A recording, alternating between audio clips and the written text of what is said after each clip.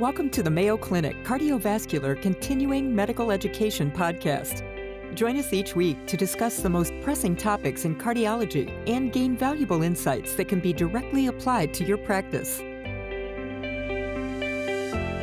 Hello, my name is Paul Friedman. I'm chair of the Department of Cardiovascular Medicine at Mayo Clinic, and it is my great pleasure to be joined by my colleague, Dr. Guru Kolgi, assistant professor of medicine, heart rhythm expert, who has a special interest and expertise in the autonomic nerves and cardiac arrhythmias. Guru, thank you for joining me.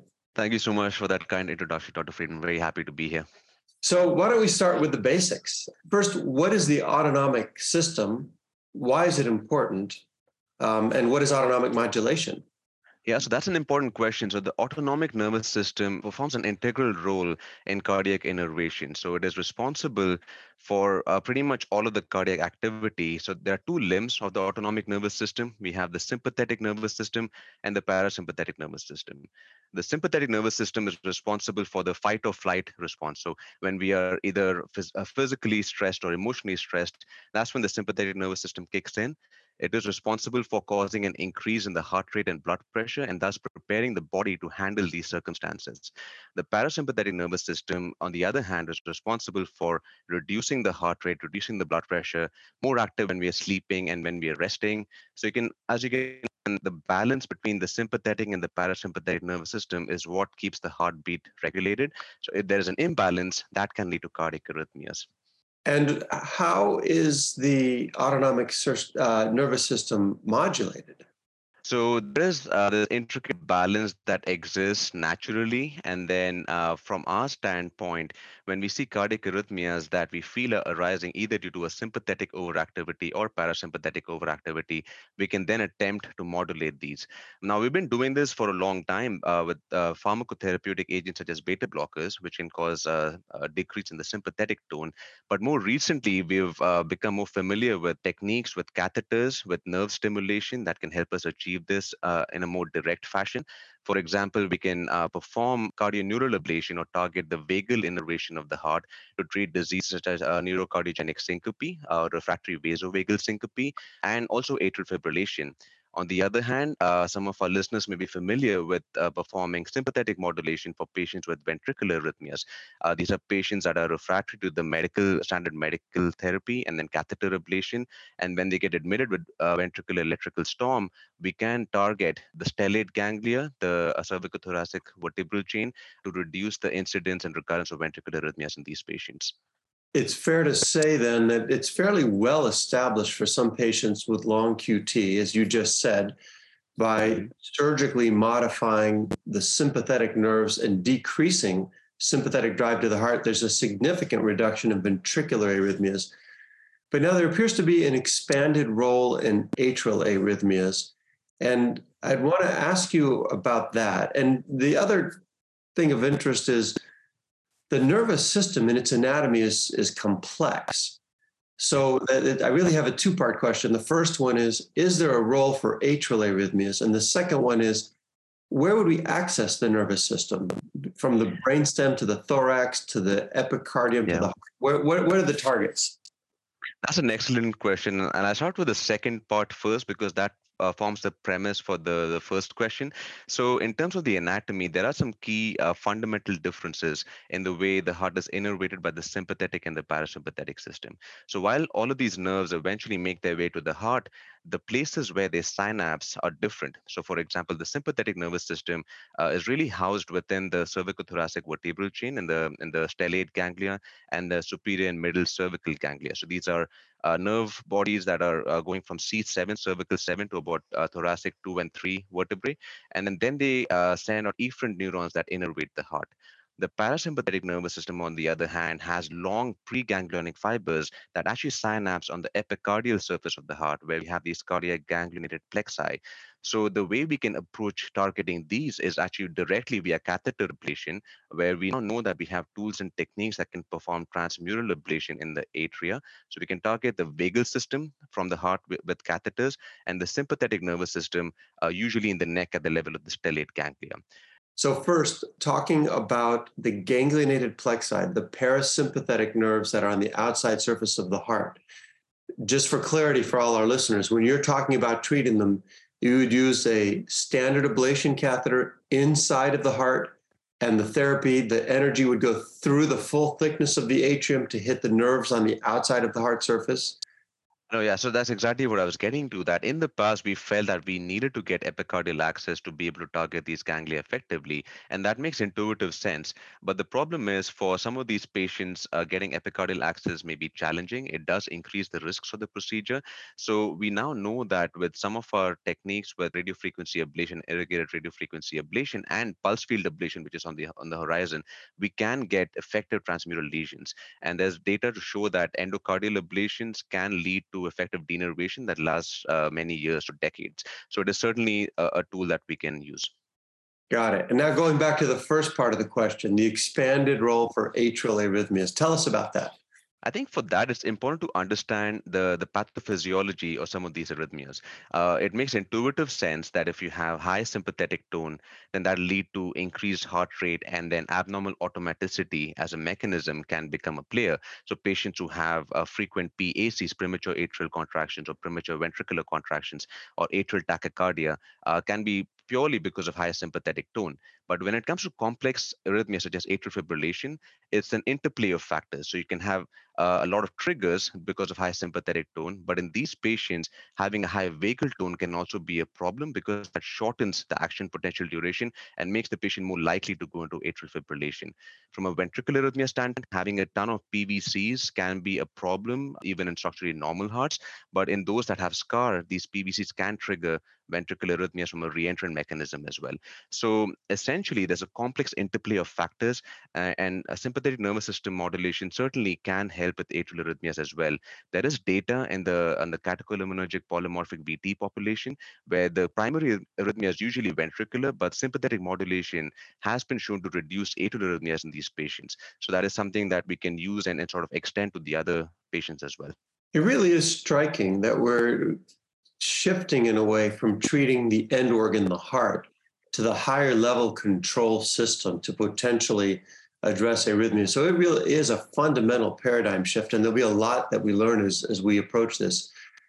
Who are the best candidates for these kinds of treatments? And if you're an internist or cardiologist seeing a patient who might have atrial fibrillation or PACs or other arrhythmias, are there clues to suggest that this individual may benefit from an autonomic intervention as part of an arrhythmia management approach? Yeah, that is a fantastic question and a million-dollar question because we're still figuring out as a field the patients that would benefit from these interventions. I think for a starting point, it makes sense to consider these interventions in patients who have failed the standard techniques such as medical management and the standard catheter ablation techniques. There are certain arrhythmias where really we don't have any other way of managing them. For example, refractory vasovagal syncope patients.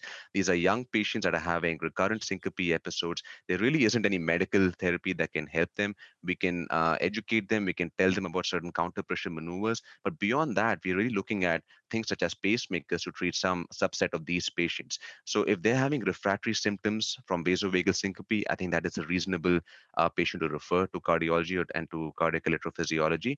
But for atrial fibrillation and ventricular arrhythmias, I think when they've failed the standard treatment options, we should consider them. For AFib, we have had some clinical trials done in Europe in the between 2014 to 2017 that have shown some promise of doing cardioneural ablation in addition to pulmonary vein isolation. And we are planning on starting a clinical trial here at Mayo Rochester in the summer and fall, where we try to enroll patients, randomize them to one arm that receives the standard of care, which is pulmonary vein isolation, and the other arm that gets PVI plus ganglia ablation to see the difference in outcomes. So for patients with atrial fibrillation who fail the standard ablation, which is pulmonary vein isolation to isolate the triggers coming from the veins, there's early signals that it's promising and may help improve outcomes. Now, you briefly touched on vasovagal syncope. One is a fast heartbeat, atrial fibrillation. The other one is a slow heartbeat. So intuitively, there's a lot to think about. Tell us a little bit more about the mechanism of vasovagal syncope, why ablation in the heart or other autonomic interventions may help, and what's the clinical experience there to support those observations? Great questions. So essentially, vasovagal syncope, try to think of these patients as patients that have high vagal tone at baseline. So all of us have our intrinsic sympathetic tone and intrinsic vagal tone. These are the patients when we do a Holter monitor and look for certain trends in the heart rate variability, we'll see that the signals that show that they have high parasympathetic tone are already elevated at baseline. These are the patients that have certain triggers. Sometimes they know what their triggers are, like they could be visualizing something unpleasant, like the sight of blood, could be an emotional trigger, but then sometimes they don't know what their triggers are, and then they have these syncope episodes. They do get some kind of an aura. They'll have some sensation for a few seconds before they pass out. Again, this can be benign, but in certain situations, like if they're driving, can be life-threatening. So for these patients, the way to treat them beyond lifestyle measures is to target ganglionated plexi on the epicardial surface of the heart via endocardial ablation. There have been studies done dating back to 2005. The most prominent group has been the group from Brazil. Dr. Pashon and his team have published a lot of articles on this. They've had long-term follow-up for over 200 to 250 patients, over 11 years of follow-up, and have shown reduction in episodes by about 85 to 90%. So that's promising data out of there. We do have a US national registry of about 75 patients or so. The data was presented at Heart Rhythm sessions last year in 2022 and has been growing since then. And that looks very promising as well. Bottom line for this approach then is often young people recurrent vasovagal syncope, meaning they're not having structural bradycardias, they're not having tachycardias. They have that sort of typical vasovagal faint, but it happens a lot. And so ablation in the heart is stunning, or rather injuring or modifying, I should say, the autonomic vagal inputs to the heart, which tend to slow it. And by peeling those back with ablation, there's this huge response rate.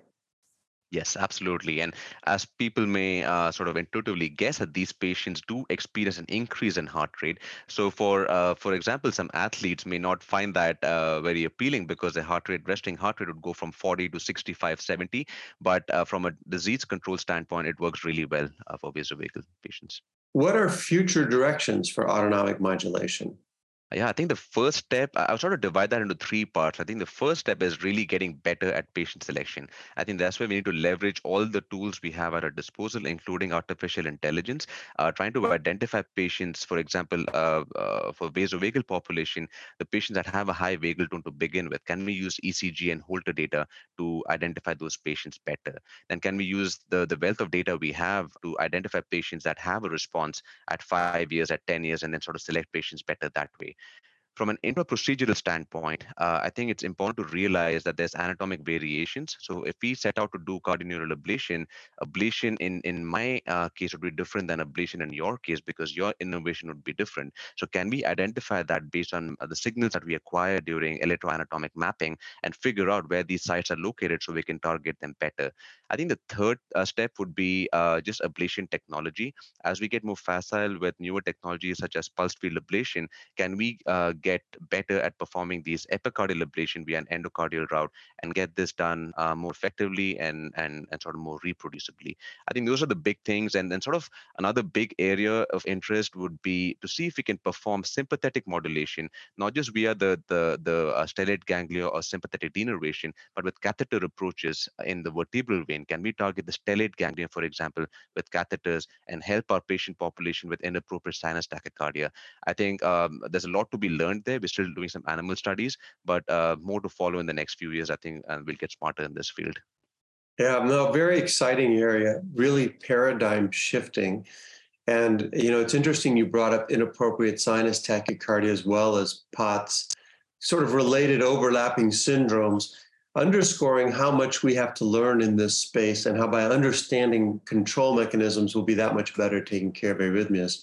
Really look forward to seeing the study take off here. And Dr. Guru Kolgi, thank you for joining me. It's been a fascinating discussion. Thank you so much. It's been a pleasure.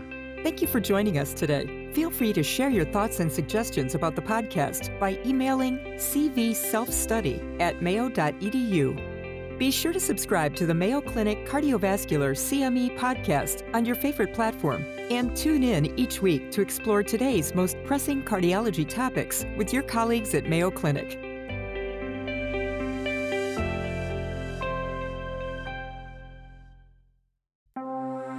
This has been a Mayo Clinic podcast.